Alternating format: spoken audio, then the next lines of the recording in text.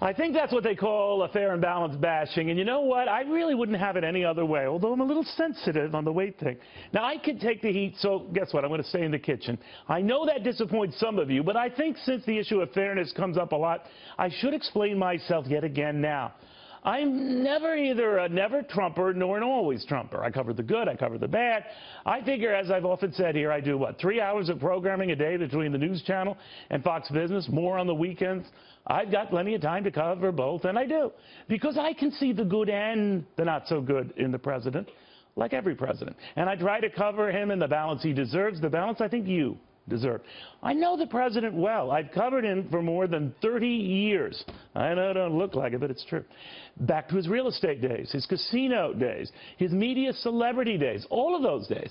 I think he's a brilliant businessman, and I think I was among the first to say, when he first announced for president, that he had a very good chance of becoming president. I said he shouldn't be dismissed, even though my comments were, by and large, very much dismissed. But there was something about him I learned from those business days that I saw playing out in his favor in his early presidential campaign days. Despite the criticism he gets now, my own included, he was very focused then. I saw it for myself, moderating 2 Fox Business presidential debates. I think he easily won both, not because he was necessarily the smoothest, but because he was the feistiest. He got it, and he won it. The others simply did not. That was then. There is a difference now. He is president now. The anger that got him and sustained him at those rallies won't necessarily win him legislative victories in Washington, and that is a big difference, a big, big difference. He's got big ideas, big goals, but as much as he recoils at the system, he has still got to work within the system. As I said, it's the only system he's got. And those Republicans who are ticking him off for not getting the stuff done he wants, they're the only friends he's got. So he should tread carefully before treading on them, at least in public. By all means, air your grievances in private. God knows LBJ did, and countless others.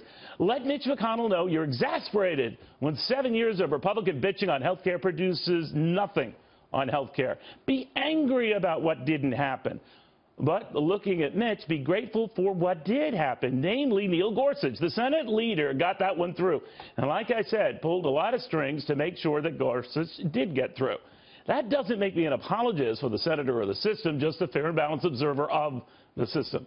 Contrary to popular opinion, and yes, mainstream media opinion, the president is getting a lot of stuff done. Stocks are up. Unemployment is low. Consumer confidence is high. These are the metrics by which, fairly or not, we measure a president's success. He's got good data on all. Would it kill anyone in the media to even give it a brief mention at all?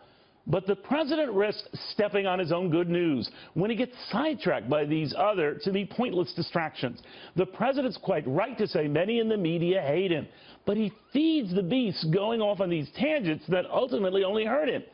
His economic agenda is sound. The promise it holds for the economy is real. But he can't make it happen if he goes after the very Republicans he needs to make it real. I often hear the president's base doesn't care, but they sure as heck do care if all of those promises don't get fulfilled. I suspect the president knows this, or he wouldn't have made all the staff changes he has, or changed his mind in Afghanistan after talking to his generals the way he did. Like I said, I have no agenda. I mean, you find that hard to believe. I'm neither pro-Trump, I'm not anti-Trump. I'm pro-moving the ball. I'm anti-leaving the inbox piling up.